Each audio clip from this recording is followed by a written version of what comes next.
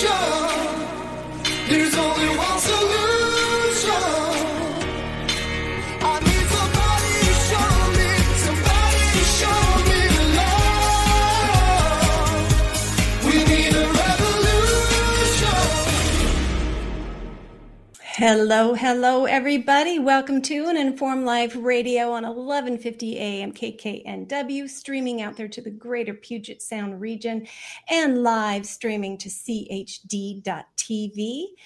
So hopefully around the world, somebody's picking this up and listening to what we have to say. Hey, Javier. Hello, Bernadette. So good to have you with me today. Good to be back. We got stormy weather here in East Tennessee. We just had some downpour.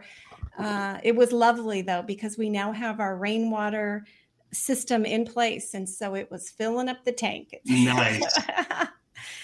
Always a sunny spot, always a bright spot to that. Exactly. What's weather like where you are today? Overcast, 78, and dry. Oh, that's pretty nice. Yeah. No complaints there. Yeah, very good. All righty. Well, we don't have a guest today. It's going to be you and I, Javier, talking about what's going on. And I'm going to start off with a question. So my question to you, and this was the theme, anybody who saw the promos go out about the show, what do monkeypox and rulemaking have in common? And for those people who, don't tend to follow what our government is doing, I'll explain that rulemaking, at least the way I understand it. So, our legislature writes laws, and they're usually pretty broad with sometimes very specific, but oftentimes not too specific, right? So that they're more flexible. And then government entities, Department of Health, oversight agencies, boards of health, all those people, within this law, they're often delegated rulemaking authority so that based on the law the legislature writes, they can write rules to implement that law, to make it practical. So people have guidelines and they understand how to work within the law and carry out the law. So that's rulemaking. Right. Okay. So what do monkeypox and rulemaking have in common? Any ideas? Oh, it's all arbitrary. Arbitrary. Okay. That's an interesting answer. Just because, monkeypox is it is a contagious disease, but it's not deadly. That's the one thing that floors me. It's like, measles. It depends if you're immunocompromised, anything is going to get you. Yeah. So the idea that somehow declaring, I know that the WHO declared monkeypox an international disease of concern. That's far from a pandemic. That's far from a deadly plague. And one of the things you have to remember is the biology of vaccinia, and that particular family of viruses, is that it's transmitted through skin-to-skin contact. Mm-hmm. So, the idea that somehow this is going to spread like an airborne disease, like another virus we know, is yeah.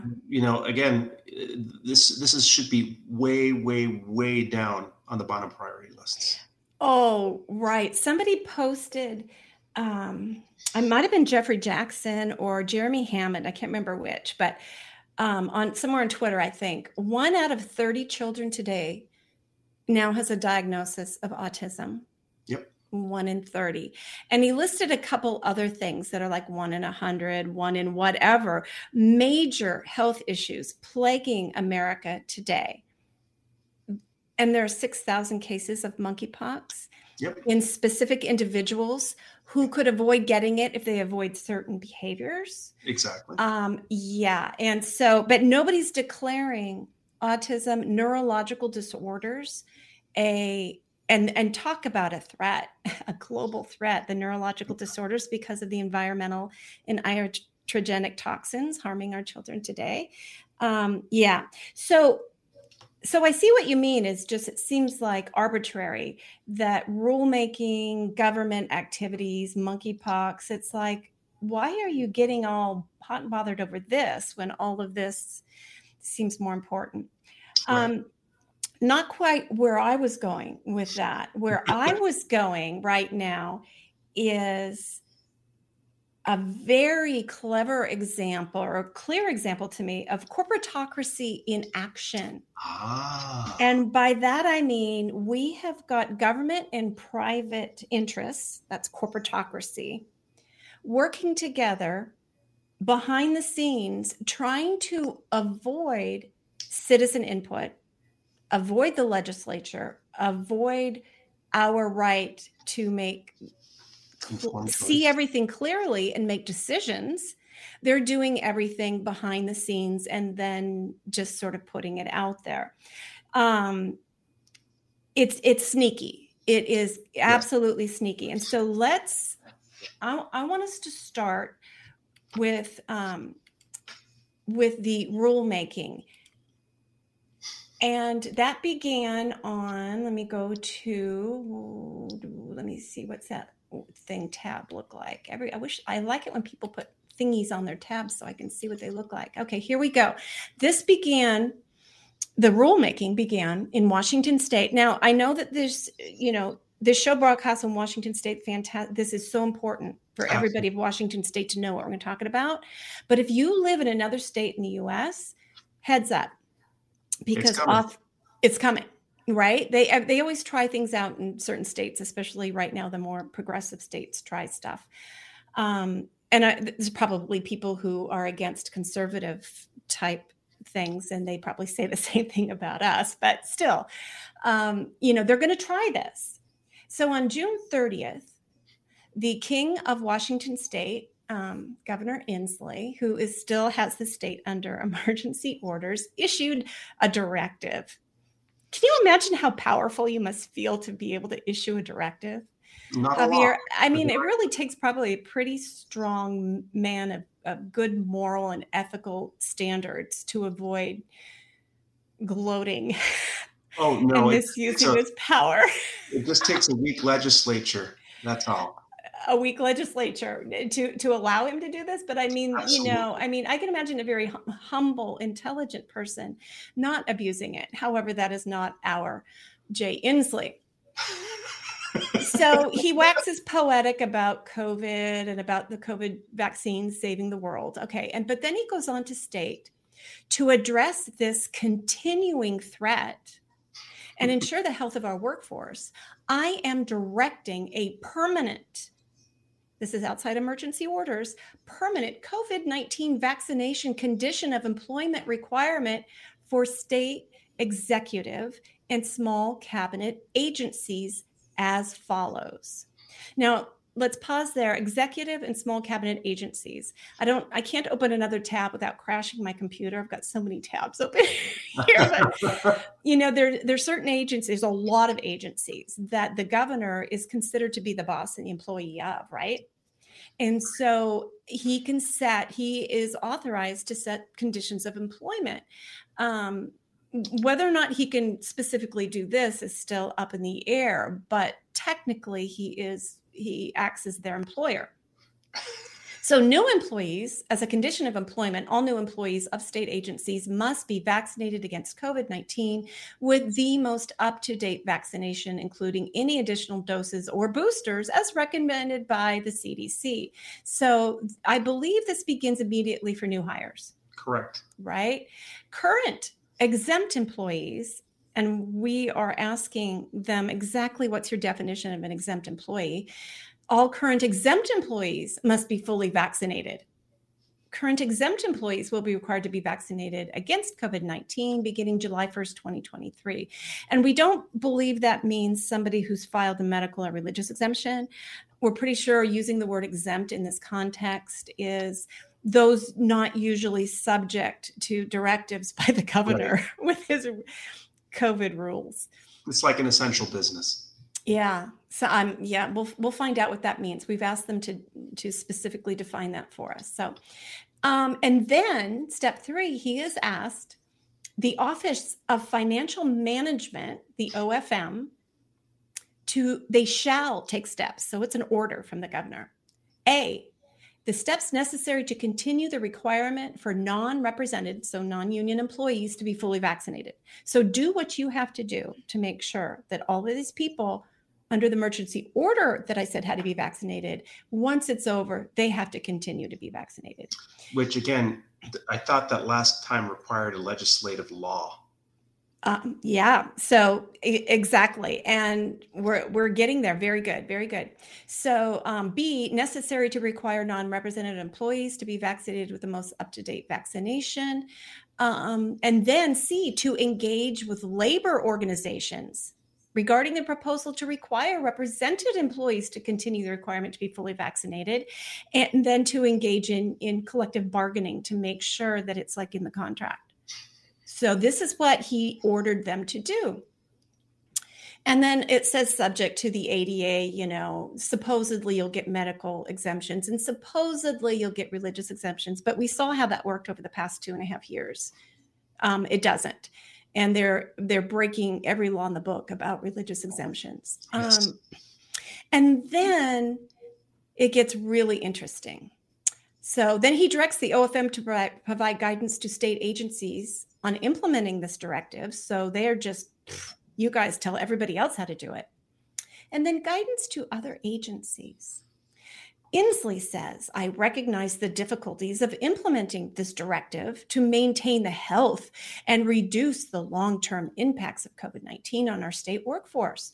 I shall call upon our higher education institutions, boards and commissions, and other separately elected officials to consider similar requirements with their agencies and jurisdictions.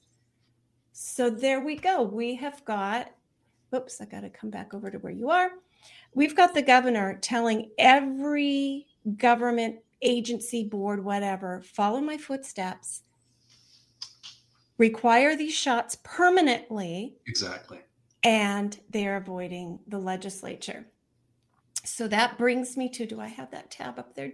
Oh, let's see. Is it one more that I will just read it to you. So we reached out, we meaning Informed Choice Washington, we reached out to some excellent attorneys who've just been standing tall for people during this COVID crisis. And they are fantastic. So we all got together. They took the lead because they're the legal experts, and they drafted with our assistance. And right now I've got to give a shout out to Lisa Templeton, our executive secretary and legal resource liaison. Brilliant woman who's behind the scenes. I think to say that she spent 10 hours on this, I mean, hard at work, line editing, adding, improving 10 hours at least. And I thank you, Lisa, for your expertise, your hard work, your editing skills. She's just fantastic.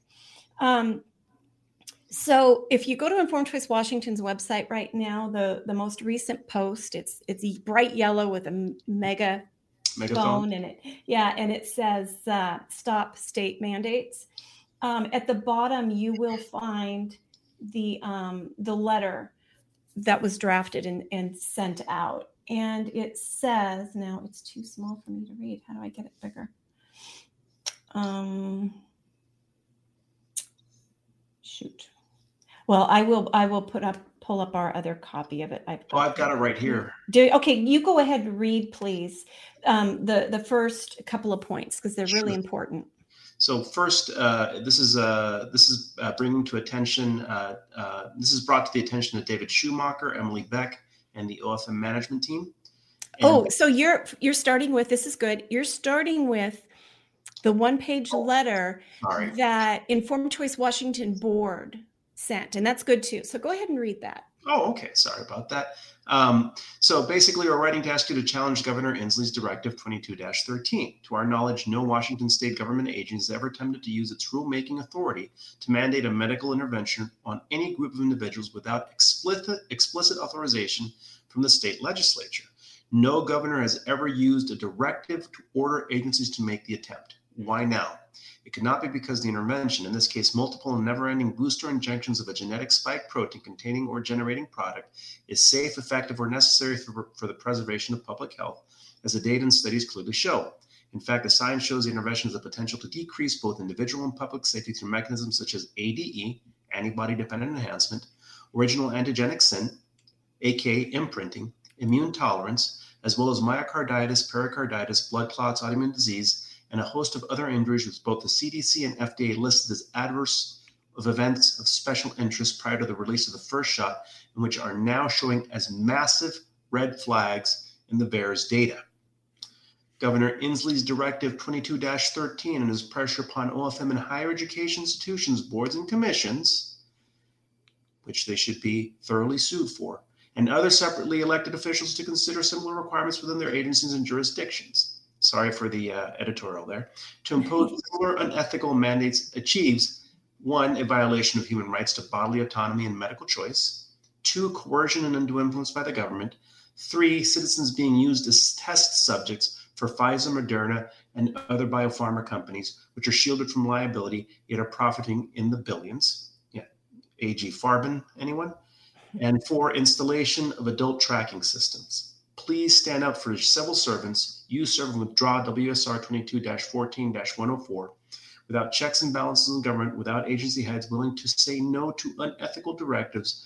Our republic and freedom vanish. Sincerely, the ICWA Board, Bernadette Pager, Yale Cantor, Heidi Hartnell, and Angela Dye. Yeah, that's what we did. Congratulations. Yeah, thank you. And then, it's always validating, Javier, when, I've had a lot of experience doing things like this, but, I'm not an attorney, I'm not a doctor, I'm not all of those things.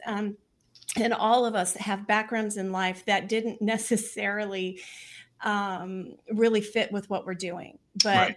Never underestimate an angry mother, a mother who wants to protect her children and the children, everybody's children. That maternal drive, and I don't want to discount paternal drive, but this world needs that loving, nurturing, fierce protection of that maternal nature. And moms have been the primary drivers of medical reform, vaccine safety reform. Yes. So there we go. And so then if you could maybe read the first page of the letter that is down below that, if you could open that up and see it. I can't see it easily on mine. The opposition letter. There we go. Yeah. This is from Silent Majority Foundation. Is that the one that you're referring to? It is. They filed it for us, so that they are one of those. Go ahead and you can Beautiful. read all of our wonderful partners there. So Brandy Chin, Rules and Legislative Relations Manager. This was the letter that was sent to. And this is Ms. Brady Chin and OFM rulemaking staff. We collectively write to oppose proposed rules of the Office of Financial Management intends to implement through WSR 22-14-104. Our organization, Silent Majority Foundation, Pacific Justice Institute, and Informed Choice Washington represent the tens of thousands of Washingtonians who are members or supporters of our advocacy work. We are joined by employment attorney Joy Lockerbie of Lockerbie Law, PLLC. Our collective opposition to WSR 22-14-104 is grounded in two fundamental areas. It is improper for OFM to implement a COVID-19 vaccine requirement through the rulemaking process, as the subject matter of the proposed rules must be enacted under statute through the legislature. OFM lacks legal authority to implement such a rule. Yep. Exactly. Yeah. And so if people want to read the rest of that, it's like with the signature page, it's 8 pages, I think.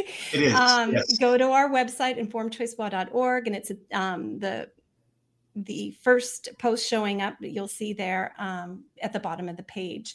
Yeah. And sorry that it's in images. I'm still trying to find a good way to have documents uploaded safely, easy to view, Exactly. so that's what we have for now. And we're going to be doing a press release at the end of this weekend and putting it out there. Now, this is so important because they are attempting to set a precedent. They're attempting to put this stranglehold on employment, to totally abuse people's medical freedom behind the scenes, bypassing the legislature. Correct. Yep. It's atrocious. It cannot happen. And we would be saying this even if it wasn't the most dangerous, least effective shot ever thrust upon the public. Right. Because on principle, we cannot have this. The government, what is that famous quote where the government is only supposed to,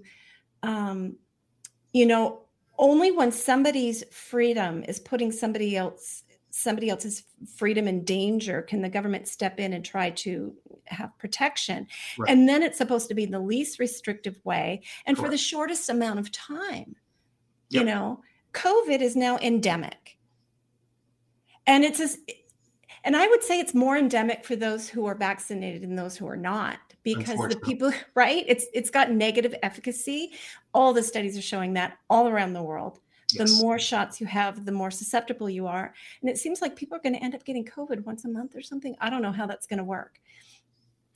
I I'm don't really know. concerned. But we're not focusing on COVID today. We're focusing on monkeypox because we've got kind of same game, different name, Yep. beginning again. Okay. And so we all need to take action as what they're doing legislatively with COVID, because everything else is going to follow in the heels of this. All right. So I'm trying to figure out, where do we want to go next? I've got so many tabs to go. I think, let's see, do I want to start with this one? Do you want to move straight into monkeypox? Okay. I think we're going to go right to the monkeypox. I think what I'm going to do is we're going to go to the HHS declared yesterday. Did you know yesterday they declared monkeypox in the United States? Oh, yes. State of emergency. A state of emergency on 6,000 cases that is not spreading exponentially. Yeah, it doesn't make any sense. I have these all lined up nicely, and yet it's not. There we go. Okay. So, this was a stat article that was interesting. U.S. declares monkeypox outbreak a public health emergency.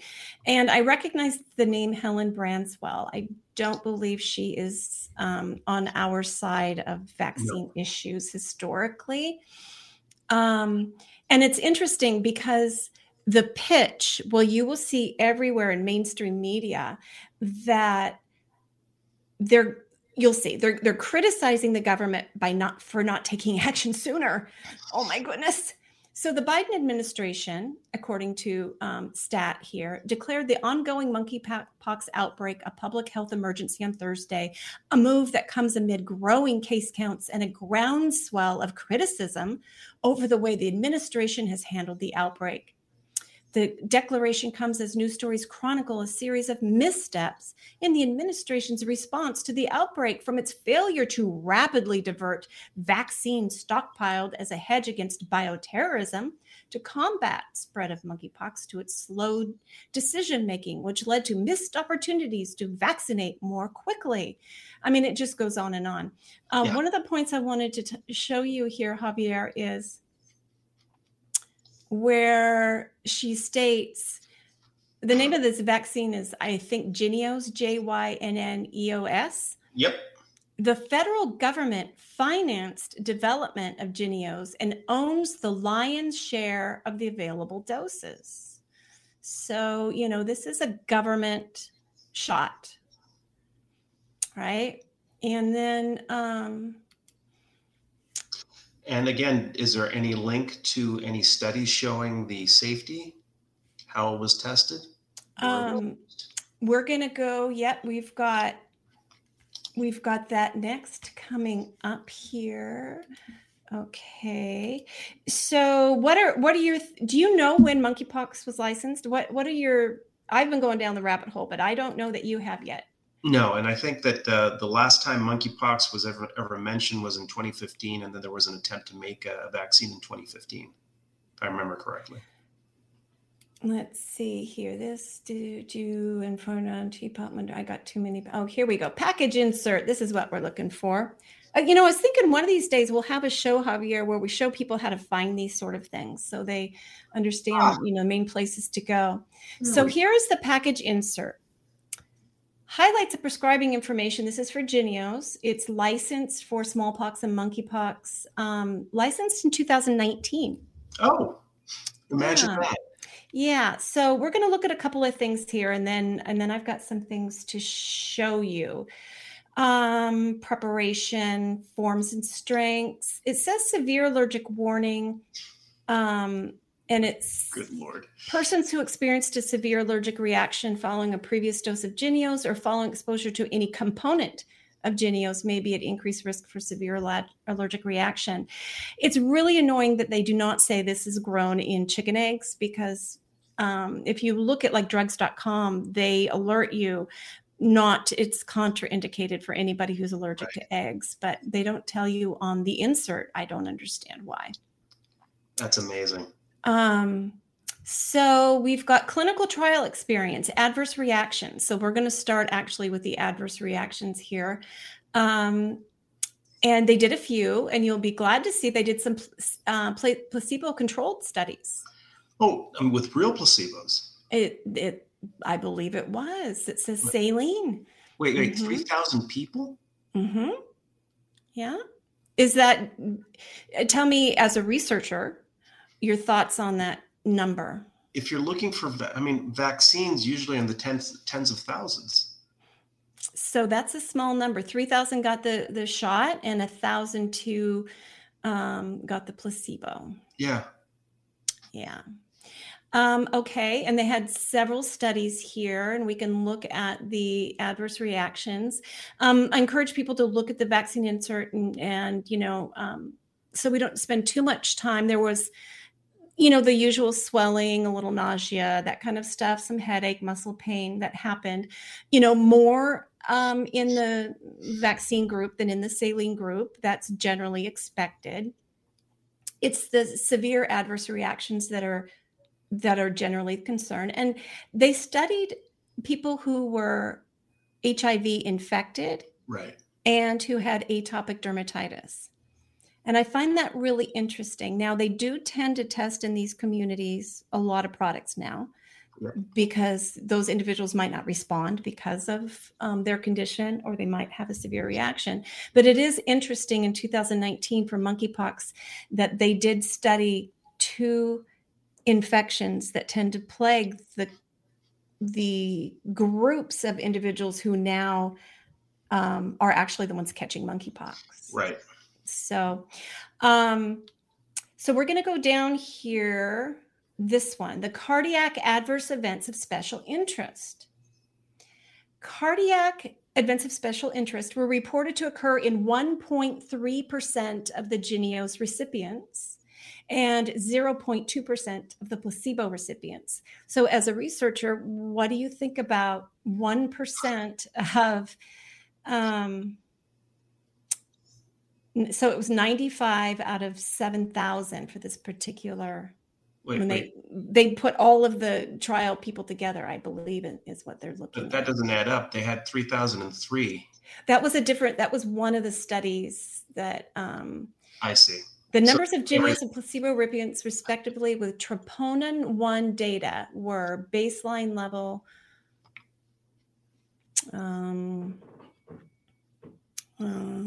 Am I looking at the numbers, or I'm looking at the number of? It's just the number of people. Yeah, they did several studies, and I apologize that I'm not better versed on the various studies and how the numbers are adding up here. Right. But I think what's really important is, out of 7,000 people, 1.3% developed cardiac adverse event of special interest.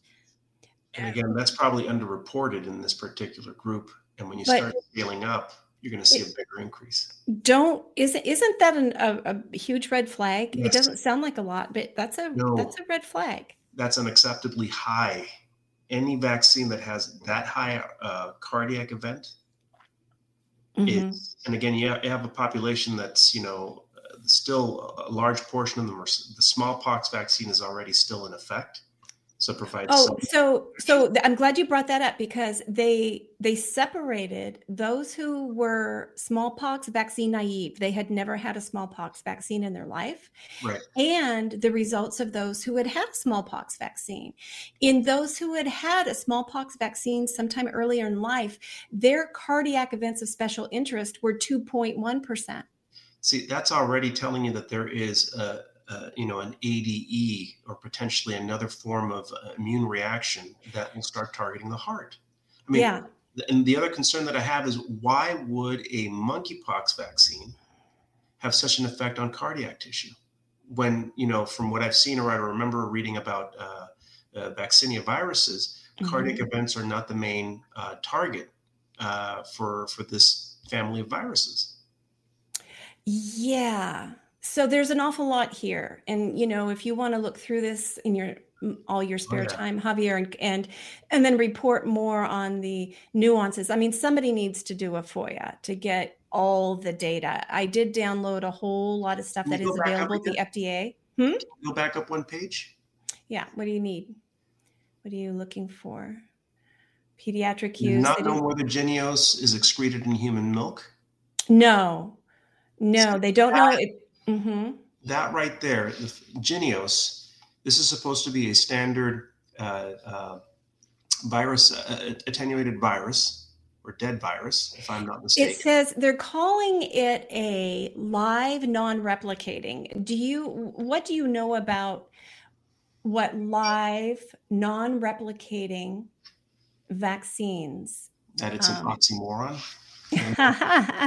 It does seem that's exactly what I was thinking too. Now let's look at the MMR. Yeah. Measles, mumps, rubella. That's a live vaccine. Is it considered non-replicating or it's attenuated? It's supposed to be non-replicating, but it can replicate. I mean, there's been cases where people with sheds. You will get. Go ahead. Well, yeah, that it will sort of give you that infection. A infectious form of that infection. Yeah. Okay. Yeah. Let's see. Then I wanted to show you somewhere down here. So nothing, they're going to be pushing it on these people, which is why it's such a huge concern for me.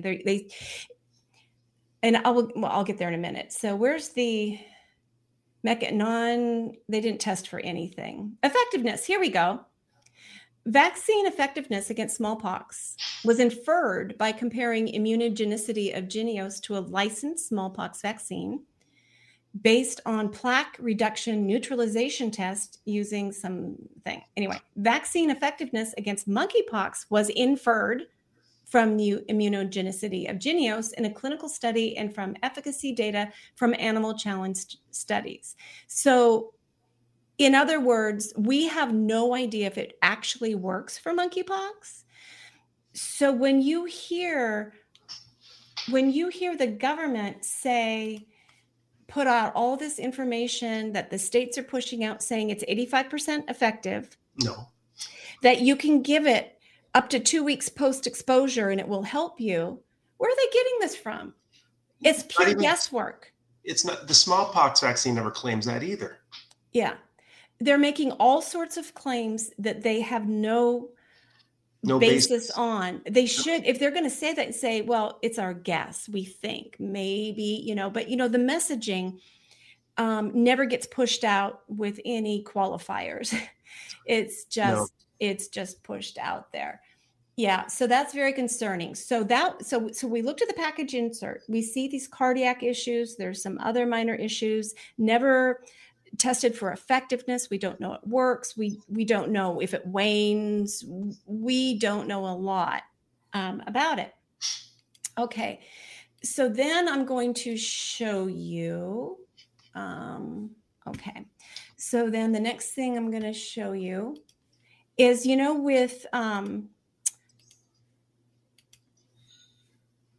with all licensed vaccines, they're supposed to give you a CDC prepared, what's called a VIS, Vaccine Information Sheet. So that's what I'm going to show you next. There we go. So this is the information. And it's put out there. So why get vaccinated? And explains about smallpox, monkeypox. It's a combined one. It tells you about a little bit about the vaccine, how it's booster dosed, how it's boosted. Talk to your healthcare practitioner about certain things. It doesn't list egg allergy on here at all, although it does say if you have been recommended to receive this and you, if you have been recommended to receive Jynneos due to an exposure to monkeypox virus, you should be vaccinated regardless of concurrent illness, pregnancy, breastfeeding, or weakened immune system. Now let's look at this again. People with minor illnesses such as a cold may be vaccinated. People who are moderately or severely ill should usually wait until they recover before getting a routine pre-exposure dose of Jynneos. If you have been recommended to receive Jynneos due to an exposure to monkeypox virus, you should be vaccinated regardless of concurrent illness, pregnancy, breastfeeding, or weakened immune system. Holy cow. It hadn't jumped out at me until just now. That is so appalling. This is, to me, when reading that, I'm thinking, are these people trying to produce an autoimmune disease antibody-dependent enhancement? People? And pregnancy and breastfeeding. Are you kidding me? No. This is so wrong in so many ways, but this is what they did with COVID, with the COVID shots. They told pregnant women even before there's no safety studies. We don't know. They've dabbled in some minor things and then monkeyed with the data, but I'm just absolutely speechless. So, but this is what I mean. What do monkeypox and rule making have in common? They're doing things behind your back. Yep. And then they're going to tell you like it's a done deal. Believe us, trust us. This is for your own good, right? And then what if there is a serious problem? If you have an allergic reaction, call 911. You can report to VAERS. But look at number 6, Javier. Number 6, Countermeasures Injury Compensation Program. What? This vaccine, even before they called a state of emergency anywhere in the world or in the US, had been placed under the Countermeasures Injury Compensation Program because it targets smallpox as well as monkeypox. But what the average person does not know what that means. The average person doesn't know that means you cannot sue for injury. Correct. And the Countermeasures Injury Compensation Program is crap. I mean, sorry for the crude word, but almost nobody gets anything out of that program. I mean, there's been like a handful of cases since it was put out there years ago. And there's thousands of cases from COVID that are lined up to try to take advantage. They've not paid out any for COVID. God, no. So they're telling pregnant women, if you've been advised to get this shot, and then they're telling you you're on your own if you're harmed or your baby's harmed, and you've got no words. Well, and just to drive the point home, and cardiac incidents are not on there. No warning of cardiac. Good point. And this is the best, one of the best parts about this vaccine information statement. Monkeypox is a rare disease with symptoms that are similar to but milder than symptoms of smallpox. Yeah. Monkeypox can cause death. So can the flu. Mm-hmm. So at this point, it's scaring people. They're just trying to scare people. Oh yeah, absolutely. That's absolutely what they're doing. How are we doing on time? 6:41. Okay, we're doing all right. So now I wanted to show you this wonderful Dr. Meryl Nass. I just adore her. She did, I'm hoping I can get it to play. Audio tab. She did on CHD on Good Morning episode. There's Good Morning CHD. It's a fabulous show. And there's Dr. Nass. Love her. And she did this. So it's episode 75. If you look it up, you can go play the whole thing. But I'm going to try to play for us this other little tidbit that's interesting. One vaccine, Jynneos, was going for a license. in 2019. Suddenly, it had been around for 15 years, but suddenly it was applying for a license and the federal government had given them money, a contract to do so. And they were talking to the FDA, next slide, about this contract. And in the middle of the discussion in March of 2019, FDA said to the manufacturer that, quote, external stakeholders in the US government wanted to know whether they could license their smallpox vaccine for monkeypox also. Next slide.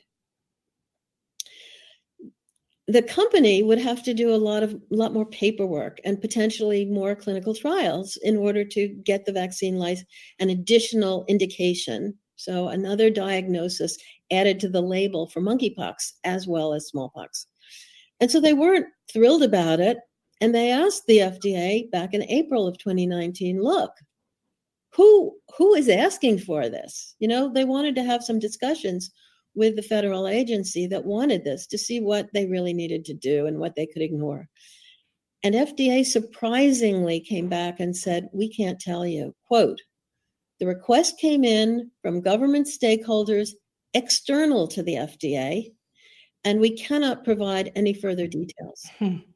So the question, who wanted a vaccine license for monkeypox in 2019? Years ago, yeah.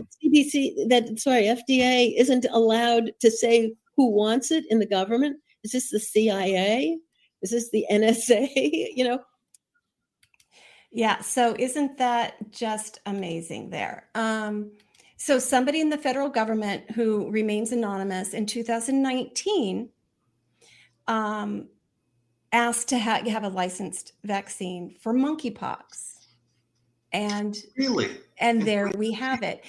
And then of course, you probably heard that there was a tabletop exercise. You know how just before COVID hit, all the global leaders, who think they're the global leaders and Bill Gates and all those people got together and did a really extravagant, expensive tabletop exercise. Well, gosh, what would happen if a really dangerous coronavirus circulated the globe? And, they pretty much put out there everything that ended up happening.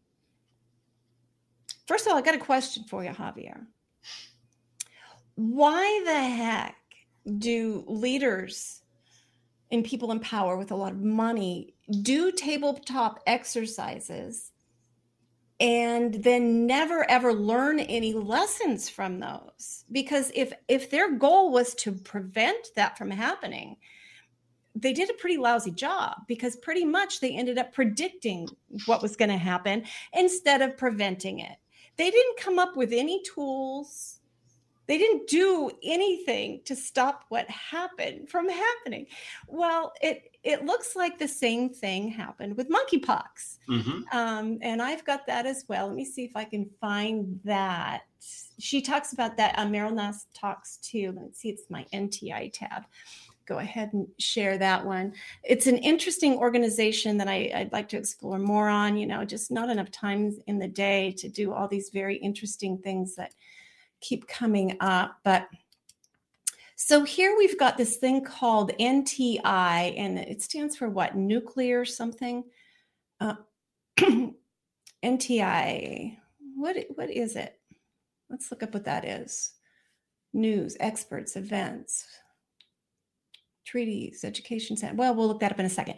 NTI statement and fact regarding NTI Munich Security Conference 2021 tabletop exercise on reducing high consequence biological threats. So they say in March 2021, NTI partnered with the Munich Security Conference to host a tabletop exercise on reducing high consequence biological threats.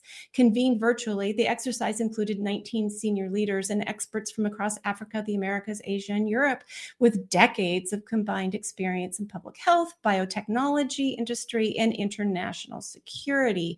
Our goal in designing the exercise was to draw attention among senior global leaders to the urgent need to improve international capabilities to prevent and respond to pandemics.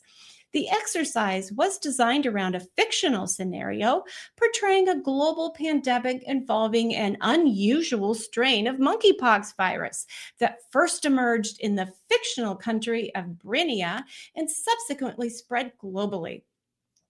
Following the recent detection of monkeypox cases across multiple countries, NTI's report on the exercise has appeared in a number of social media outlets, noting that the associated fictional scenario featured a monkeypox outbreak with a start date that roughly coincides with the current ongoing outbreak. Some social media activity has included disinformation about our exercise, and we would like to set the record straight. So we have provided some FAQs below, and they explain what is a tabletop exercise and why did they meet and what did they discuss and blah, blah, blah. You know, it's just, they go on and on trying to what I love about the language is that they say high consequence biological threat, which means nothing. Well, the verbiage is so broad and loose. Yeah, experts events. I was trying to figure out exactly who these are, if they would tell us. Oh, there we go. There's the about tab. And I love the fact that they say an unusual strain of monkeypox virus. Yeah. So, you know, an unusual strain now or in the future? Yeah. We do have an unusual strain. So as Meryl Nass dug into it, before now, it never spread human to human. Right. It was animal to human. So it is unusual that it's spreading human to human. So a world safe from preventable global catastrophe. I was trying to figure out, I was going to look here, but I probably shouldn't do this while we're on the air. Looking to see who are involved in, I think Meryl might have mentioned it, but I don't remember for sure. But yeah, so that's another area that really needs to explore.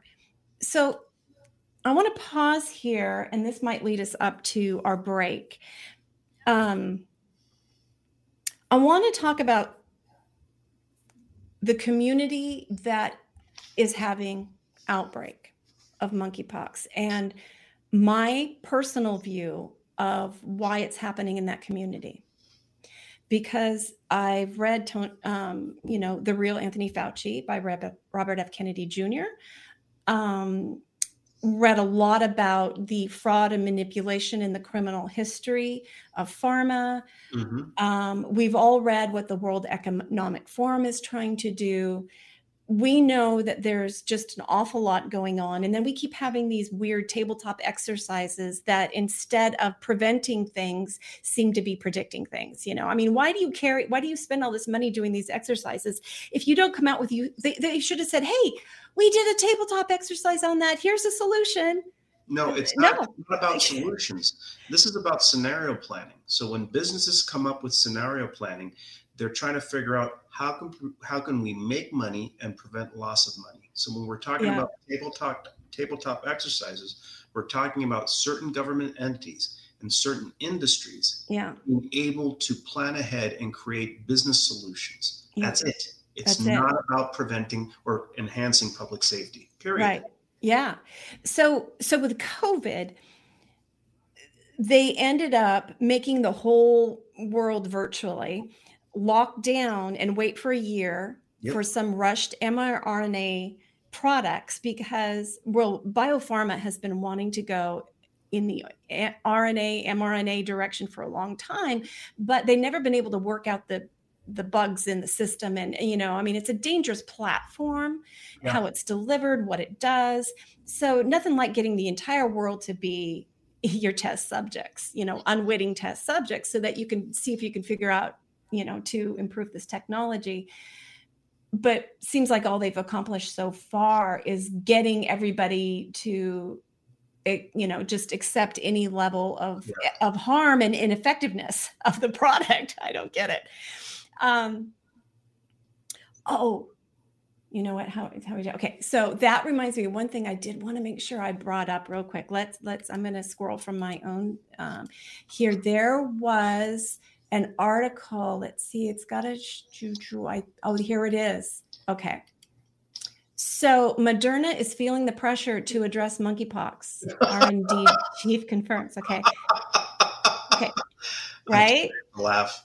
Right. They've got like 15 vaccines in the pipeline. They say will be ready for 2025. 15 mRNA vaccines. Okay. For targeting 15 things.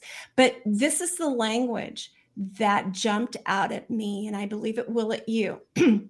It says, one challenge for Moderna and anyone else looking to develop a new monkeypox vaccine is developing the right clinical endpoints for a phase 1 clinical trial to test the candidate.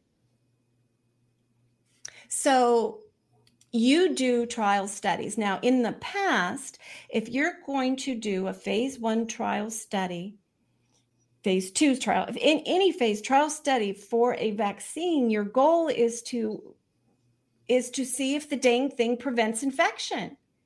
Well, usually phase 1 studies are there for safety. Safety. Okay. Phase 2, Safety. combination of, okay, if it's safe in phase 1, let's go in larger numbers, look at preliminary continued safety and preliminary efficacy. And then the phase 3 is the full on, does it prevent it? Or it should be, does it prevent disease? And that can take years. This thing about using proxy measures like antibody titer is absurd. Well, and if you're going to use proxies because there's not enough of the disease out there to actually tell effectiveness, you don't license the dang thing. No. You keep an experimental tag on it. So you have fully informed consent when it pushes out there. With the FDA licensing something, people just assume it's safe, you know? But so what do you think they're looking for? If they can't, developing the right clinical endpoints for phase 1 clinical trial, the endpoint, the patient didn't die? I mean, what kind of endpoint are they looking for? They're pushing. This is basically trying to rewrite the rules for clinical safety and clinical trials to accelerate any and all new technologies, drugs, so they can actually pump this stuff out. And I guarantee you, if they're planning to have they have 15 15 compounds or 15 vaccines in the pipeline, by 2024, they're going to have a couple of more tabletop exercises. Wow. So this idea that you have something that's in the pipeline means that they received orders or suggestions from several stakeholders and said, hey, you know what? We really need to look into these areas. And I guarantee you there's going to be a couple of stakeholders that are governments. Yeah. And, we really need to educate the population on where to find clinical trials, the design of the trials, use your common sense. Is this going to end up telling you anything useful to keep you safe? It's really appalling how this is unfolding. And we've only got just a couple more minutes, so I'm going to introduce the topic here that is so important. And that is the targeted community. And this is my opinion. I'm not doing disinformation or misinformation. I'm trying to just figure out what's going on and try to protect a community. Historically, the government and pharmaceutical industry, if they wanted to test a product, they would find a vulnerable community to target. They have done orphan children, poor villages in poor nations, individuals in mental institutions, prisoners, all sorts of people, and they've gotten the wrist slapped for it. And that's pretty much all that has happened. Now, monkeypox is showing up in the gay LGBTQ community, specifically in those who have lifestyles that a lot of people don't approve of. I'm just going to say it that way. And I think it could possibly be intentional. This is just conjecture, because if you're going to be testing out this vaccine that has these concerns for cardiac issues, never been used in humans, they don't know how much to give, they don't know how long it lasts, you want to test it because you're going to roll out some dangerous monkeypox, something, I don't know. You might want to do it in a community that the majority of those up in arms, who are a lot of conservatives, and I hate to say this, might not care about so much. It's like they get what they deserve kind of attitude. So, right? It's like, Well, just stay out of the clubs and you won't get monkeypox. No. And I agree. Everybody needs to be responsible for their own behavior. Sure. And avoidance is job one. But they're being targeted not just by this vaccine, but by the drug we're going to talk about in the next hour. Okay. And just to toss in my 2 cents, if that is the plan by the in this playbook, it's going to backfire on them, because the society that we're in right now is fundamentally different from the society that we experienced in the 70s and the 80s towards gay, lesbian, and bisexual community. Yeah. So this idea that somehow they won't care, meaning the conservatives or people that lean towards conservatism, is going to be fundamentally drastically different this time. I agree to a point. And I have heard conservatives say, but this isn't just a happy married gay couple catching it. These are people going to clubs with multiple partners. That's where it's happening. It's not happening in these more wholesome relationships that, are more generally accepted. It's happening in these other lifestyle behaviors. And I think that's intentional. Again, just Bernadette's opinion. Yeah. And I just think that's intentional to push it out there, to test the shots, and they're being, I feel like they're really being used. But then we keep getting like little glimmers. Oh, 2 babies have been diagnosed with monkeypox. And then, it's just going to start creeping out into the rest of the community after they know more about this drug. And there have been so far 31 adverse events reported to VAERS for this shot. 31 out of a population of what, 7,000 that got the yeah, not see, too many. That's already exceedingly high. That's already a safety signal that says you need to shut it down. Yeah, well, most people are reporting. I'm watching the clock here, waiting for the music. Eric, if I want to make sure I don't go over, I'm waiting for the music to play me off here, but most people are reporting that they're getting a really big lump at the injection site, but a couple of people have reported some lesions or sores in their mouth, which is concerning for a live product. So thank you, Eric. And Javier, we're going to take a break. When we come back, we're going to dive deeper into this targeted population and the drug they're also being targeted with. You've been listening to an Informed Life Radio on 1150 AM KKNW and CHD-TV. We'll be back in a few minutes. If you're looking for a publication that delivers honest takes and critical insights into the issues of our day, then look no further than The Flame Paper. The Flame Paper is written for the people, by the people, who aren't afraid to challenge a mainstream narrative, be it healthcare, voter fraud, political correctness, or even the one world government. The Flame is full of timely articles, reports, and expert advice written by freedom-loving, truth-telling experts, journalists, and concerned citizens. To subscribe, go to theflameusa.com. During this unprecedented response to an infection outbreak, it has been made very clear that shutting down lives and businesses is not sustainable or repeatable. We've also learned that it's unnecessary.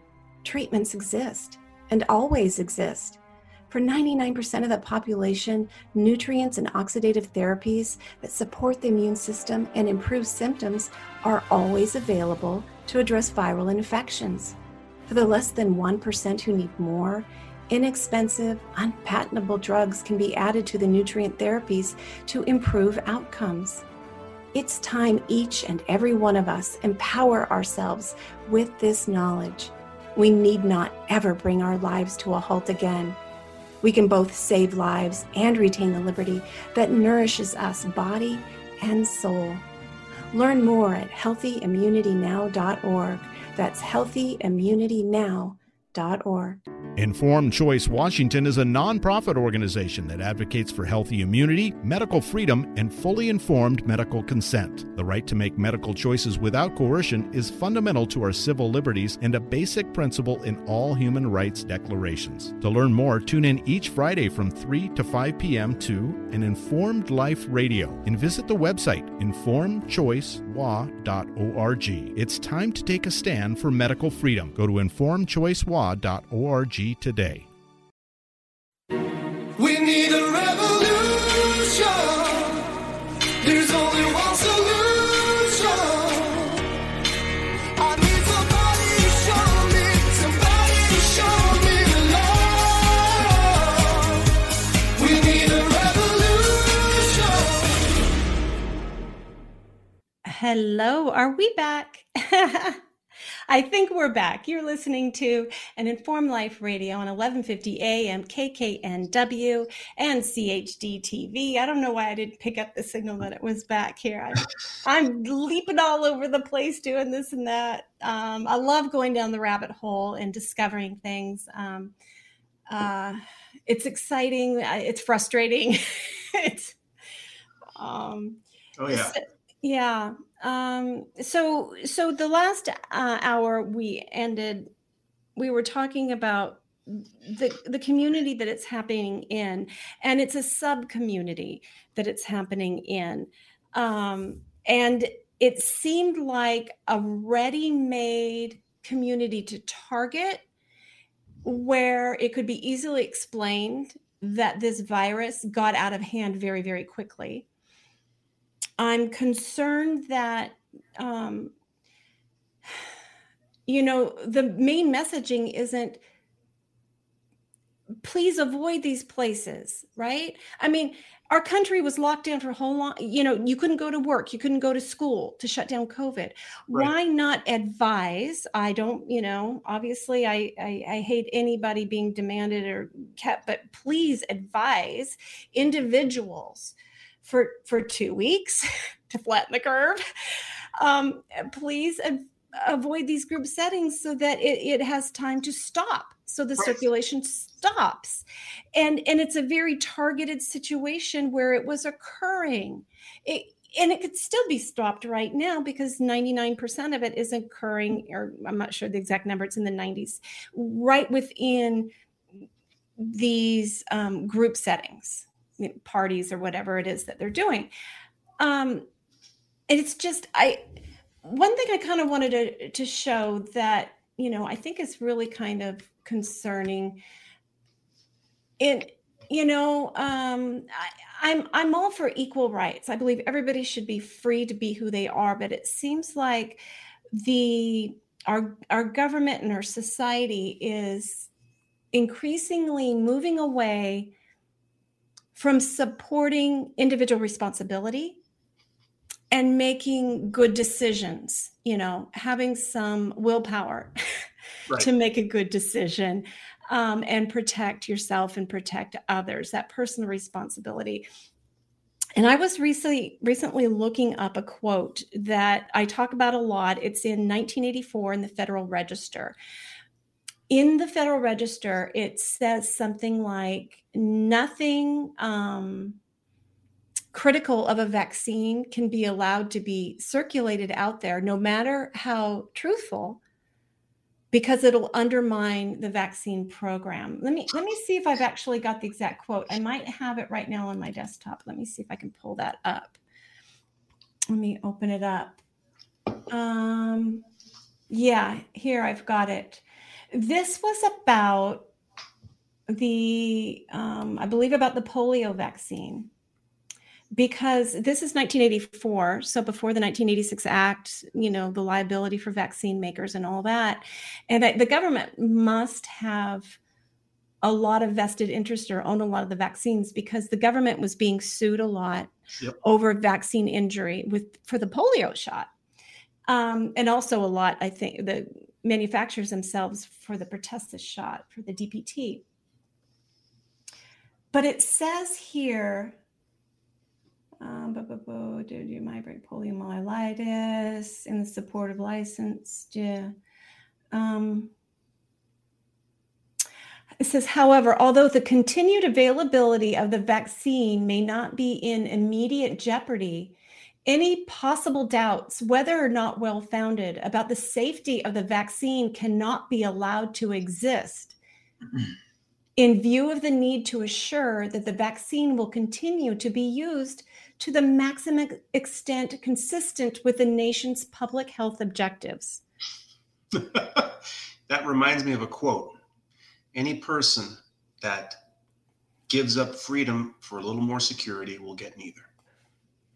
Yeah. So what they did though, and I thought I couldn't remember what this was all based on. And basically what they did and why it was in the Federal Register, they were going back and they were They were changing, editing clinical trials, Yes. saying that every batch tested did not have to rise to a certain level of safety. If there was a particular bad batch, that was okay. So it was they were retroactively covering their behinds for bad batches. This had nothing to do with security or safety. This No. had everything to do with litigation. And that's Right, the one. had to do with litigation, exactly. So while I was searching for this, because it's 1984 and nobody has like put it exactly on, it's photographs of an old book, you know. So I was scrolling through it and I found accidentally, and it amused me. And I had to stick it together here. So I'm sorry that it's really pretty ugly, but I found this little thing called prevention programs that they were writing into the Federal Register. And it says the purpose of prevention programs is to find an effective means within the context of the family of reaching adolescence before they become sexually active in order to maximize the guidance and support available to adolescents from parents and other family members, and to promote self-discipline and other prudent approaches to the problem of adolescent premarital sexual relations, including adolescent pregnancy. So our federal government was encouraging self-discipline and involvement of the family in making a very supportive environment. Is that amazing? I can't imagine them saying that today. This is 1984. This is 1984. And again, there was, I mean, yes, that is something that each and every person has to individually decide, that if they want to raise their children to be, adults that can plan for the future and basically, sacrifice the now basically for a better future. Yeah. That's something that is inculcated by the family. Right now, the federal government is not even mandating or even suggesting a little bit of restraint in any sort of lifestyle. They're just saying, do what you want. Yeah. And again, it's not the role of federal government to approve or disapprove of any lifestyle that a person has, but there are consequences. Like, for example, if I want to drink a fifth of gin every day, there's a price to pay. Right. The federal government has gone too far, because they're not staying neutral and just kind of letting culture and society figure it out. Right. I'm not going to read it, but on the CDC website, they actually have on the monkeypox page, you can tab over and get some instructions on to how safely continue these behaviors where it's spreading. Well, they try to, So I can understand that. So here I'm playing devil's advocate. CDC is supposedly an agency that's trying to prevent communicable disease spread. So they're going to give strategies for, if you're not going to follow our guidance of not attending these events, here's some steps that you can take to mitigate or minimize. Yeah, I guess. I don't know. I'm trying to give them the benefit of the doubt, but it's ridiculous at this point. CDC is an organization that's devoid of any legitimacy, as is the FDA. Yeah, and it's just appalling to read that on their website. So, But here's the thing. I believe very much what I do reflects on me. What you do reflects on you. Yeah. And I very much believe everybody deserves kindness, respect, and fully informed consent. So I don't have to agree with somebody's lifestyle choices to not want them harmed. Exactly. Or abused and used. And that's exactly how I feel here is, and I'm just appalled that more people haven't kind of spoken up to try to protect them from what the government is sort of using. They're really being used just like other targeted groups, in Bernadette's opinion. So we saw that this shot is we don't know anything about it. It's experimental, even though licensed. It's got this massive cardiac signal. It's got a bigger signal if you already were exposed to a smallpox vaccine. What that says about what boosters are going to do to these individuals, what's going to happen when these people are these studies were done 2019 before anybody got an mRNA shot. Right. What's going to happen there? And we're assuming a lot about what's in those vaccines still. Right. Again, the manufacturer is the federal government. Right. And the monkeypox vaccine is live. What they're trying to do now is, and they say in order to make it go further, is they're gonna get 5 doses out of 1 dose, and do it like subcutaneously. Am I saying it right? As opposed to a muscular injection. Correct. And they say it's a little bit more irritating for people receiving it, but typically you can give less of a product if you do it that way. They can spread it. Here's the other part. Subcutaneous also means that if there's any break in the skin or it starts oozing a little bit, it can spread to other people more easily. Yeah. And so that's why, I want some immunologists and vaccinologists to really look, and I want somebody, I'm going to have to bring somebody on who can really talk about these live attenuated, or this one's, they're emphasizing non-replicating, but historically, I believe live vaccines that have been attenuated or called non-replicating have the capability. If it makes you develop a sore or a lesion, could it possibly be contagious? I don't know. It is. But to your point, the Salk and Sabin vaccine against polio, mm-hmm. the Salk vaccine was a lot more deadly, and that was a live attenuated virus. If I'm getting it right, the Sabin vaccine was a completely dead virus. It wasn't as strong, or didn't provide as broad as an immunity profile, but it was a lot mm-hmm. safer. Yeah. And again, that's where the issue lies. Yeah. How do you make something live and non-replicating? That's a bit of science Bernadette doesn't know. And I'd like more on it.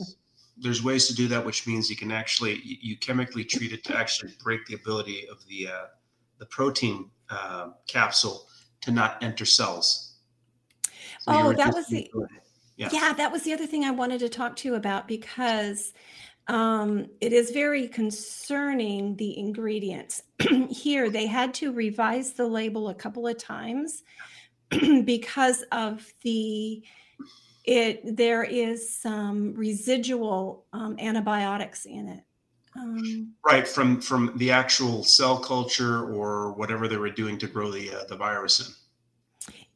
Yeah, and one of them is one of those pretty dangerous. I'm going to define that for you. Excuse me, I don't know why I'm losing my voice today. Let's see, where did it go on here? Geriatric use description. Here we go. So it is a live vaccine produced from the strain modified Vaccinia and Cara Bavarian Nordic, and attenuated, non-replicating orthopox virus. And it's grown in primary chicken embryo fibroblast cells suspended in a serum-free medium containing no material of direct animal origin, harvested from the CEF cells. It's interesting because they do say at some other websites that if it's contraindicated if you have egg allergies, this wording seems to me like maybe it doesn't have. Well, chicken embryo fibroblasts, that the proteins associated with CEF and egg, mm-hmm. there's enough cross reactivity to warrant it. So that it could be there. Yeah. Okay. Purified and concentrated by several tangential flow filtration steps, including, what is benzonase digestion? Do you know what that is? It's an enzyme that I'm not sure what it targets, but usually if it ends with an ASE, it's an enzyme that cleaves or cuts something. Okay. So I don't know what benzonase is. Each 0.5 milliliter dose is formulated to contain, I'm not going to read that out, the amount, infectious units. Yep. And let's see, in 10, what's little m, big M, micro? Milliliters. Okay. Of tromethamine. Tromethamine, yeah. What's that? So that's basically a buffer that's used to basically buffer a solution so that you can either inject it or put it into a cell culture. Okay, and then each dose may contain residual amounts of host cell DNA. So there we go, the chicken, right? Yep. Correct. Protein. Yep. Benzonase. Which Okay, is again, the enzyme itself. yeah. Gentamicin. That's an antibiotic. And this is the one that really concerns me is ciprofloxacin. Yep.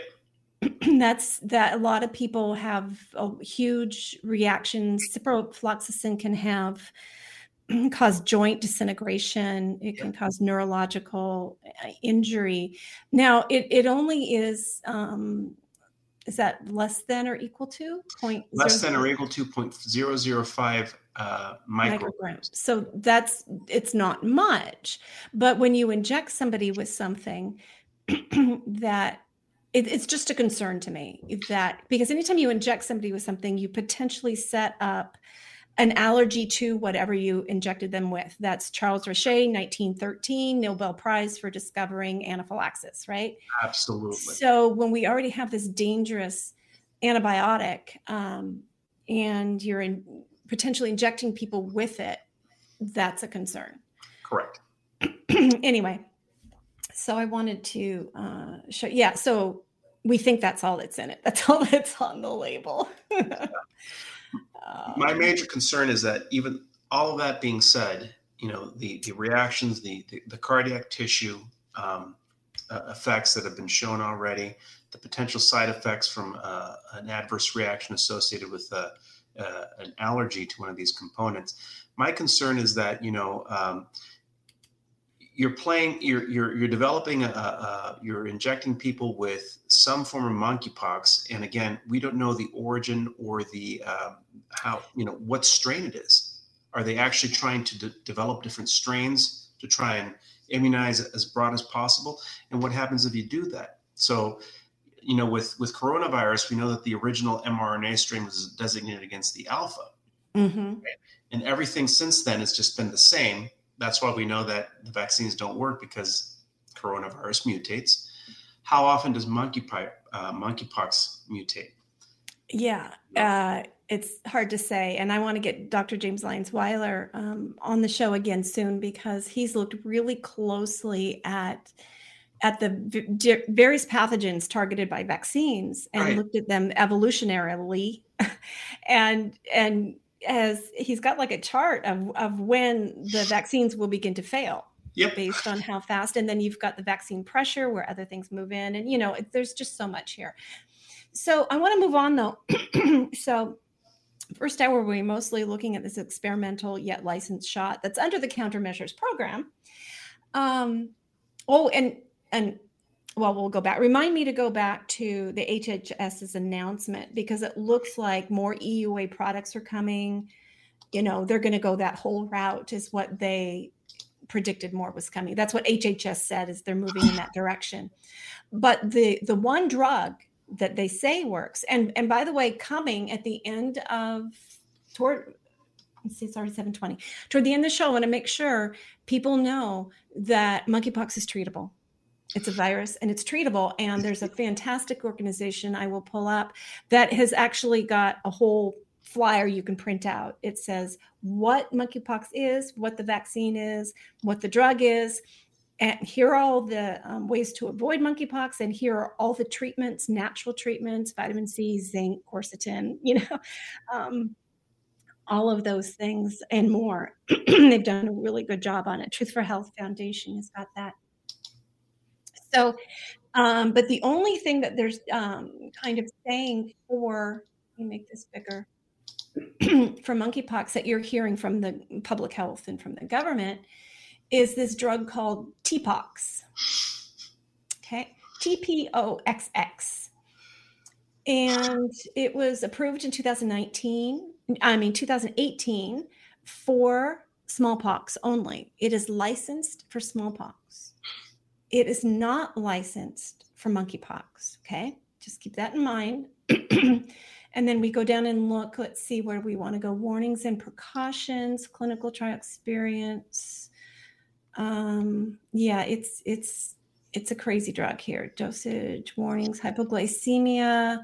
There's a whole lot of contraindications or clashes with other drugs. Adverse reaction leading to discontinuation. 2% of them had EEG change. Isn't that abnormal heartbeat? EEG? Yes. Okay. It's usually, basically the nodal misfiring in the heart. Yeah. All sorts of less common adverse events. Tecovirimat. Yeah, concomitant drug class names. So you got things that you can't. It has significant drug interactions, and it names some drugs here that I don't recognize. But then it says no vaccine drug interaction studies have been performed in human subjects.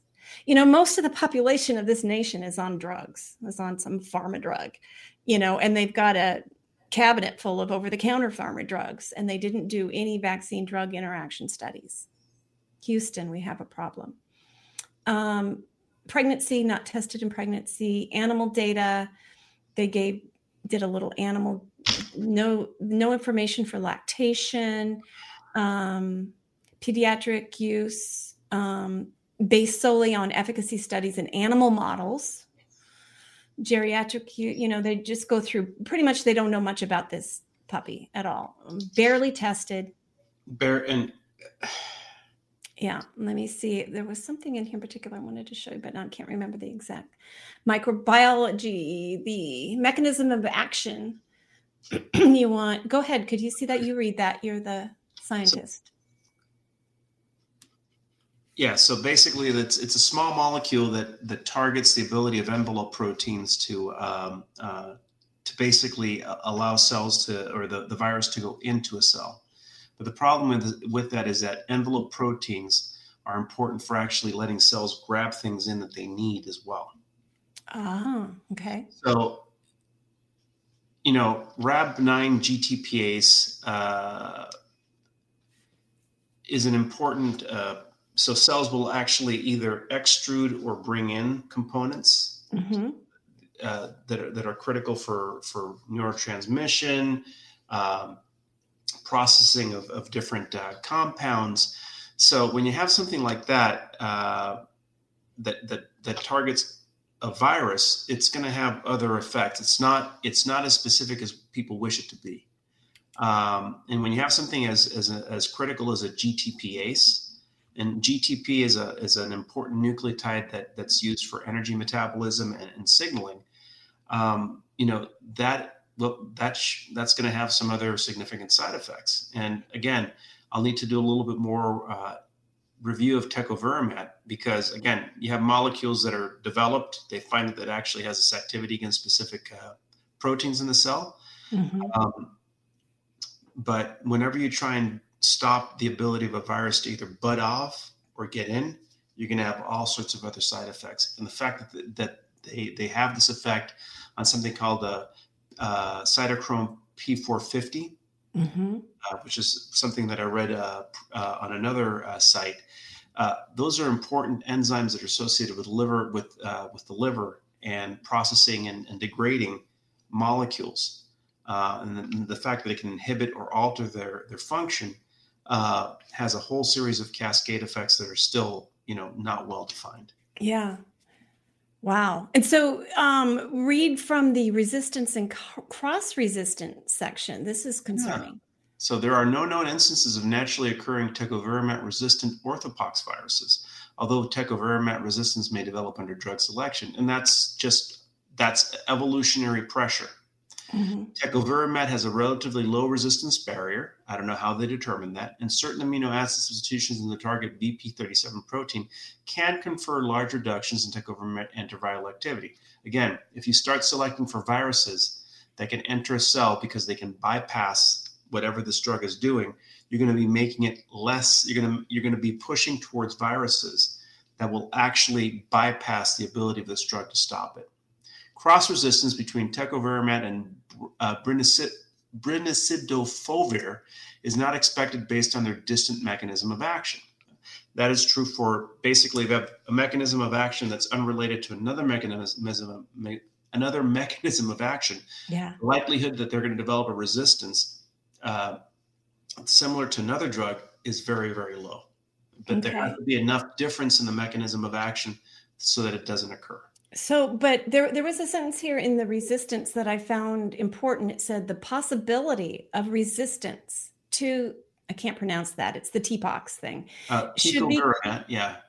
Should be considered in patients who either fail to respond to therapy or who develop what's recrudescence of disease.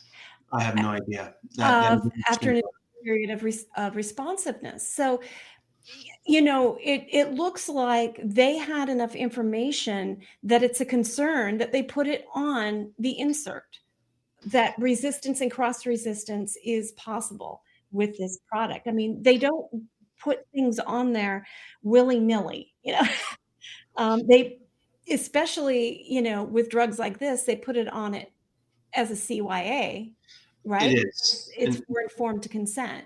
So basically, recrudescence is basically a reappearance. Oh, okay. Disease. Just a fancy schmancy word for. You're not going to get the disease again. It's not going to appear again. We're just using a fancy word so you don't look it up. Yeah. Okay. So there we go. So this drug that they're saying, you know, if you need a viral drug, we've got this. The government's got you covered. But the way to get this, you know, you're going to have to be prescribed it, and the federal government is going to give it to you free of charge. Isn't that awesome?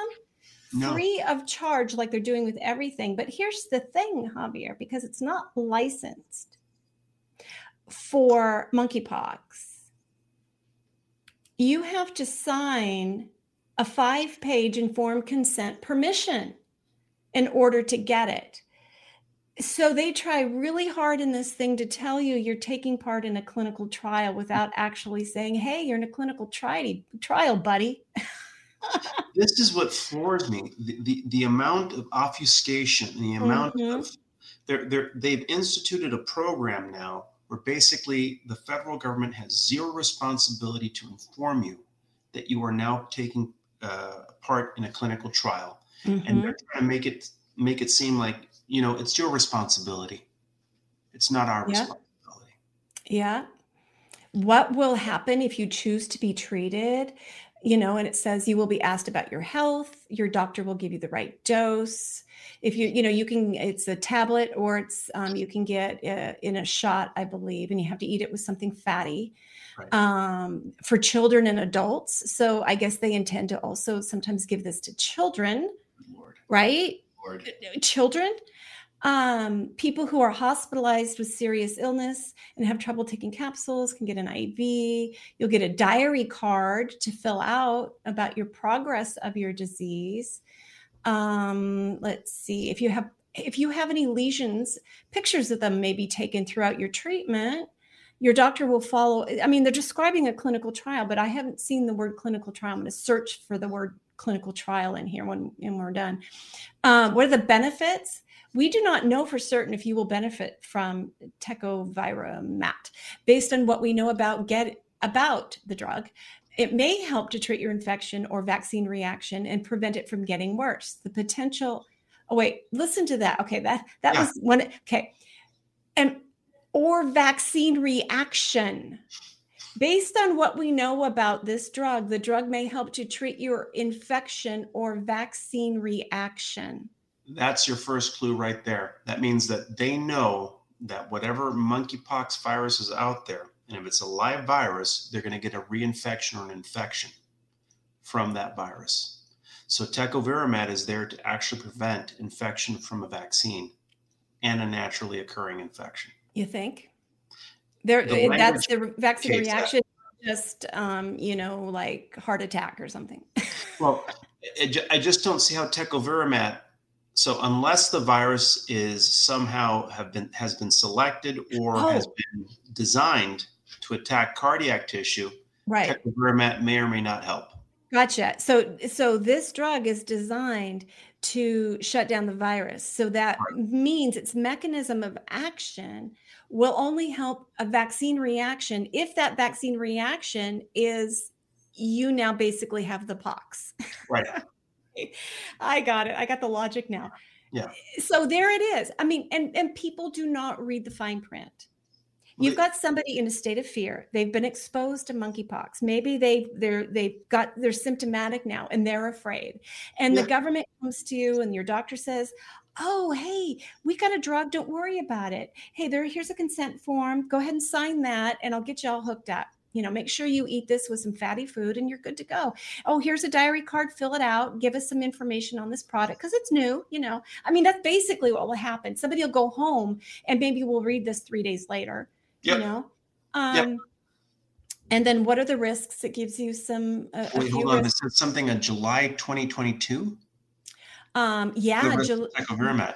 That's when this informed consent form. It's the date of it. Version 6, July 20th, 2022. This is insane.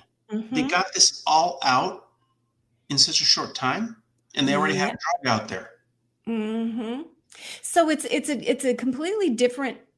It's not quite what they did with HIV, AIDS, and it's not what they did with coronavirus. No. They kind of taking bits of both approaches here. So now this time they're going to have a ready-made drug and a ready-made vaccine, neither tested, both thrust upon an unsuspecting public. However, because they're licensed in some form and already exist, they're going to use subterfuge and, all those lovely words to push it out there. So you have to sign. Look how long this thing is, this informed consent thing. And have you heard about this on the news? Now, I've heard of this drug on the news, haven't you? I heard about TPOXX or whatever it is it's called. TPOXX is what they're calling it for short. TPOXX. So I've heard of it. But I never heard until I started reading all of this that it was experimental for monkeypox, that it was under this special program that you had to do this informed consent. And then when I saw that it can treat a vaccine reaction, what? No, this is the fact that this is all happening under, and I hate to say this, under an administration that is so willing to carry forward with programs started under another administration and were not reviewed and have been shown to be not only highly ineffective and highly dangerous. It really makes me question, who's driving this bus? Because the adults are not in charge right now. The adults are not in charge, crazy people in charge. And they're either just brilliantly evil or the most incompetent, bungling greedy, and it could be a combination of both. And the fact that, the one thing that floors me is that now you've got people like Deborah Birx saying that, one, she was making stuff up as she went along about the lockdowns, that she's never on board with pushing the vaccine for coronavirus. So I can only imagine who they're going to trot out to push for this monkeypox vaccine that is highly untested. I mean, they claim that it's tested. That is not a sufficient number of people. No. And the fact that they actually have Tecovirimat, which is an experimental drug, and they're pushing it and saying they're giving it away for free because I think they learned their lesson with FLCCC. Oh, well, they repurpose drugs. Well, maybe if we jump ahead and repurpose an experimental drug, maybe we can get some traction on it. Yeah. And again, ivermectin and hydroxychloroquine, right? All these other compounds that have been shown to be safe and effective, because now you can actually state that it has a low incidence of adverse events and severe adverse events, and it's been proven to slow down or stop the infection and the symptoms.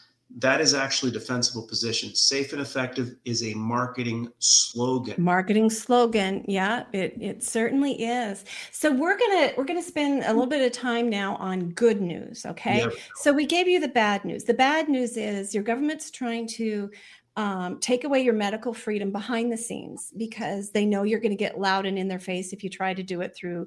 They try to do it through the legislative process or in an upfront way. So pay attention to rulemaking in your state. And what your commissioners are doing, pay attention to what they're doing behind the scenes. Okay. Just make it part of your life to tune in and check out. And there's ways you can sign up to get notification. And, I think we need to do a whole show on and teaching people how to get informed so that it's not so overwhelming and they know where to go to get information. And then the next thing is we've got this whole monkeypox thing that we have got to, we really need to hit it hard so people are educated and we can stop the harm and the abuse and this targeting these people because it's spreading. Okay. So now the good news is our fabulous people. I mean, these things didn't even exist. I think Truth for Health Foundation existed prior to COVID, but so many didn't, and so many members weren't out there. I love this group. Dr. Peter McCullough is one of the people at Truth for Health Foundation. Check them out, explore their help. They are on it. They've got military resources, vaccine injury resources, excuse me, 5G in your health, treatment guides, fabulous treatment guides, medical and legal help programs, faith over fear. Amen to that. And here we go. They've got this fabulous monkeypox virus facts versus fear. Yep. And then what you do, let's see, did it travel there? Yep, it's right there. They ask you you don't have to donate. You can if you want. And if you can, I do suggest this is one of the awesome groups. But just give them your name and your email address to have access to their treatment guide. Okay. They worked hard to do this, which is why, the least you can do is sign up to get information from them, for all their hard work that they do for free. Anyway, so I pulled up for us, and let me real quick just zip over and share with you. I think they've got like 3 of my email addresses now because I've got different computers that I want to read it on. Yeah. Here we go. So this is great because you can print this out. You can email this. You can send this to everybody. It's up to date. Well, they're going to have to update it one more time to show that we're under national emergency.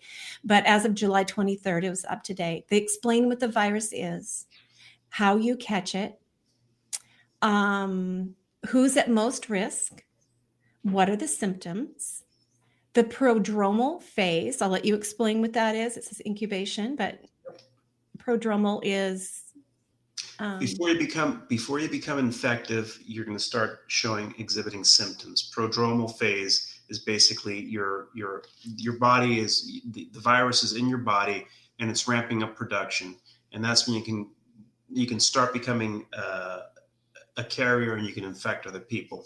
But okay. Prodromal usually has a ramp up period. Okay.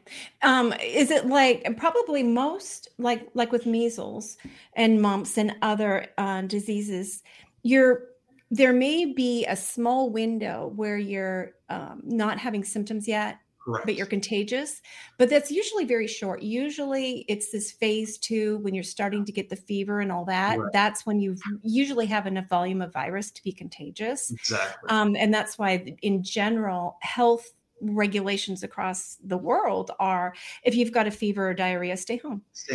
Yeah, those are the 2 biggest indicators that you've got something live still happening with exactly. you. So it describes that, and then the rash phase is phase 3. It talks about that, and then it talks about how it's treated. Yes. Avoid contact, yes. Adequate hydration. So important with everything.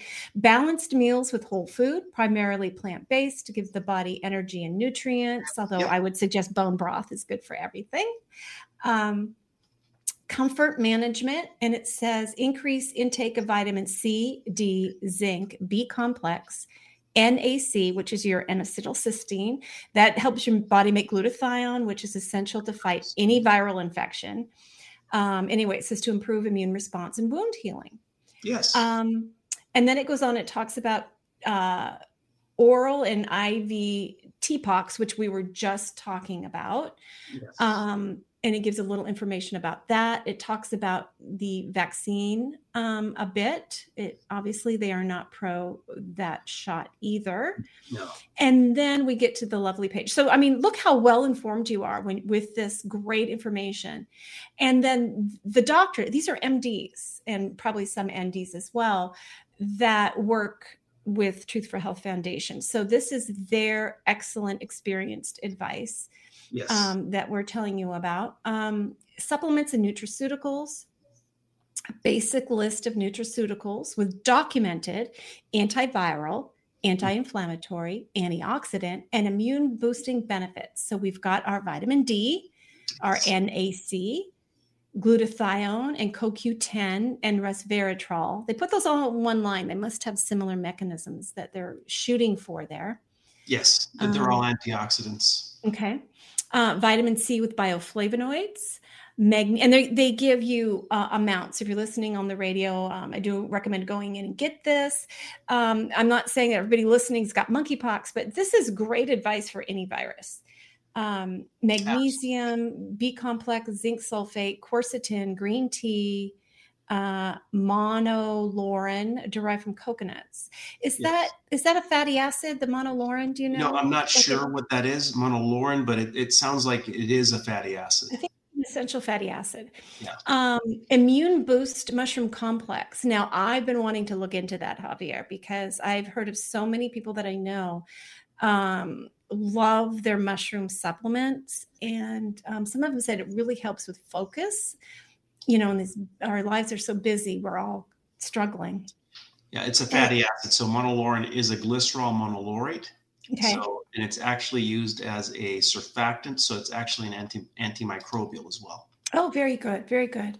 So I'm almost wondering, like a spoonful of organic raw coconut oil probably has a lot of that lauric acid in it. Absolutely. Yeah. So aspirin, and black seed oil. I have some black seed oil now. I've been taking that daily. So excellent advice here. Decontamination strategies. It says to try chlorine dioxide. It's the leading used by the EPA for decontamination. Yes. And then it gives you, and then it gives you more. It says more NIH, NIAID monkey business.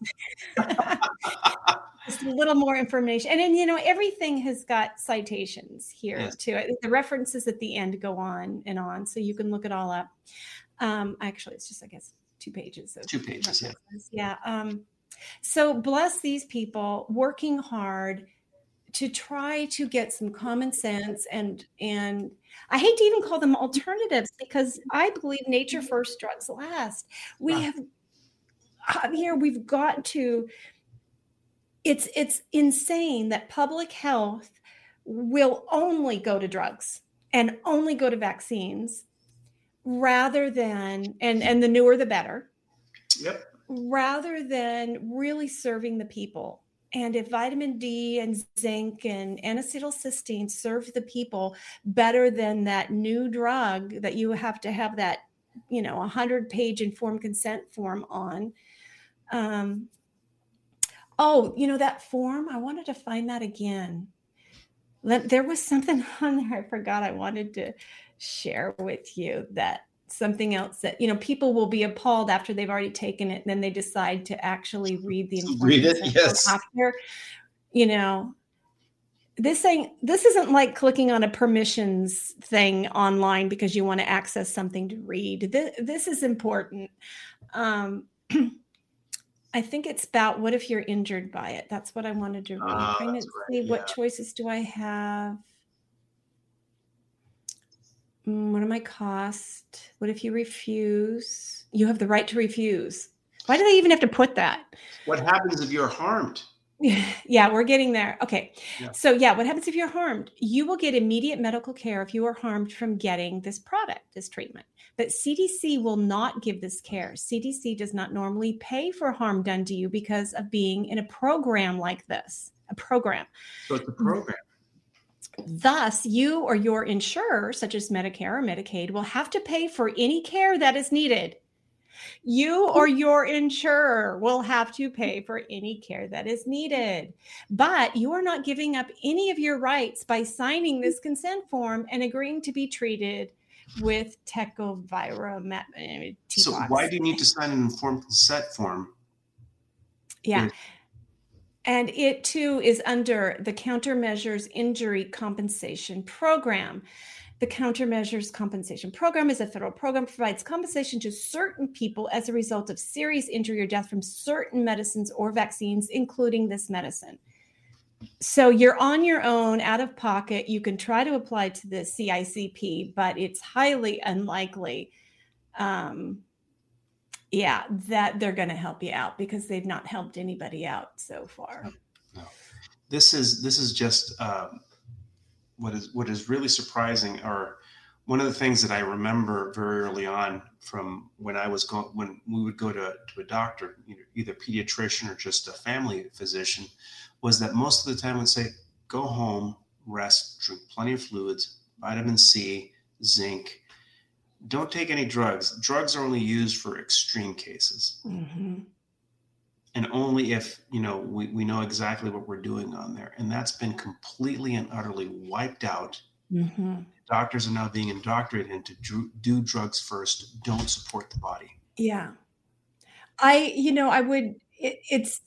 It's really sad for doctors, like especially some of our brilliant doctors, Dr. Paul Merrick, Peter Corey, Peter McCullough, Dr. Denise Sibley here in East Tennessee. Yeah. There are and I apologize that, I'm just naming the top people because there's a lot of doctors who are treating hundreds and thousands of patients through all of this, and they all deserve praise. That are just watch their professions be absolutely, it used to be this noble profession that you went into because you really wanted to care. Well, I suppose there was always ego involved to some degree, but you had people that were caring professionals. Caring professionals. You have a standing in the community when you're a doctor. You're respected. It's like being a lawyer. It's a professional, and there's nothing wrong with that. And sometimes you would get those doctors who like to believe they're God, but most went into it because they truly wanted to make a living helping people, and they have been turned into glorified pharmacists. Not even glorified pharmacists, because they don't know. Pharmacists at least know about the drugs they're dispensing. But the doctors are being trained to be coercion experts. Right. And that's the other part. I had a quick question. This is probably off topic, but I'm trying to, I haven't heard any updates on what has happened to Dr. McCullough or Dr. Corey with their ACIP injunction. I don't know.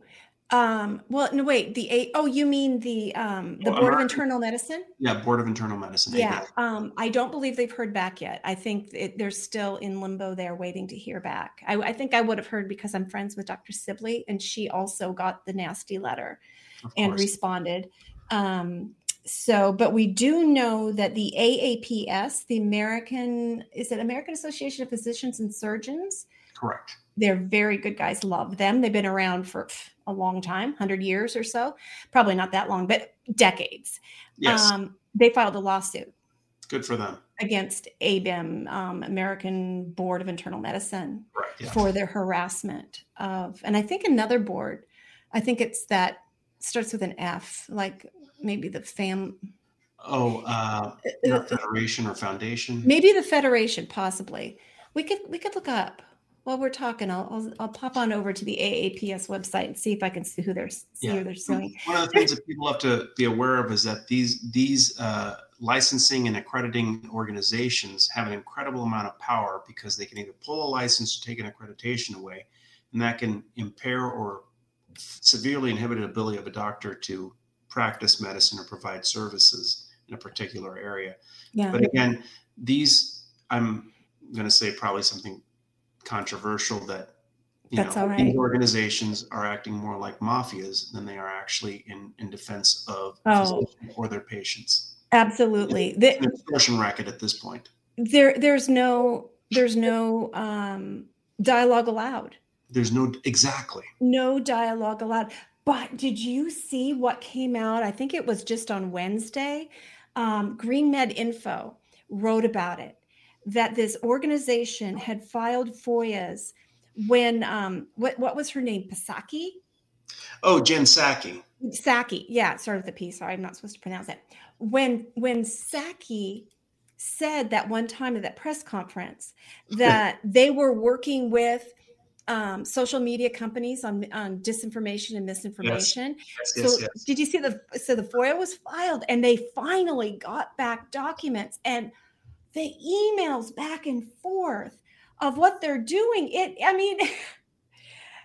was just crazy. In fact, one just cracked me up because the one guy said, "Oh yeah, I'm going to be setting aside some of this COVID stuff because we're really working on election, but the two definitely have crossover." So we're out of the realm of science and straight into the realm of politics. This has nothing to do with logic and reason. It just has to do with power.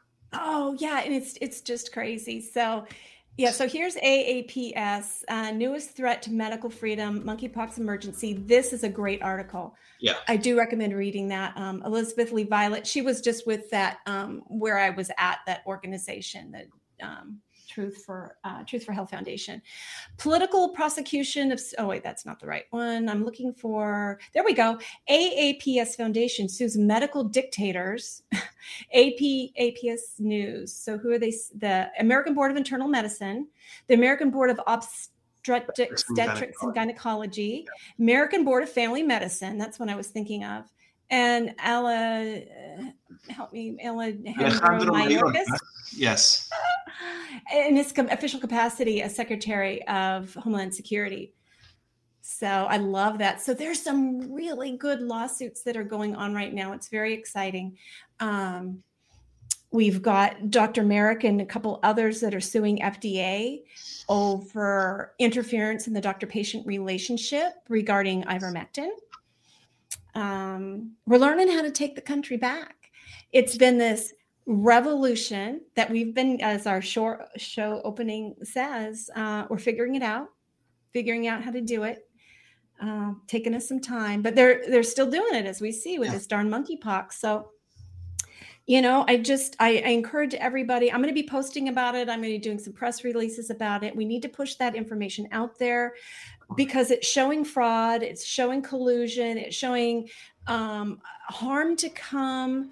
Just so much that's wrong is being shown in that. And then if you do have somebody you know and love who's practicing behaviors, exposing them to monkeypox, send them to the Truth for Health Foundation so they can get some good information.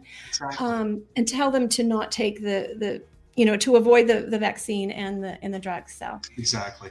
And one of the drivers, unfortunately, I still remember, this is straight from the. I think he's trying to play our music there, Javier. So quick. Again, what happened with AIDS was that there was a lot of drug use and what they call prophylactic use of antibiotics, and unfortunately, some of those antibiotics had immune suppressant effects. Yes. So it made it easier to get infected. Yeah. And again, with monkeypox, and if you're getting this and you're practicing those and you're trying to take topiramate or whatever, right, it's not going to help. It's not going to help. Yeah. So everybody, God bless you. Be well, stay informed. Have a great weekend. This has been an Informed Life Radio at 1150 AM KKNW and CHD TV. Thank you, Javier. Thank you. We will be back next week. You got it. Bye.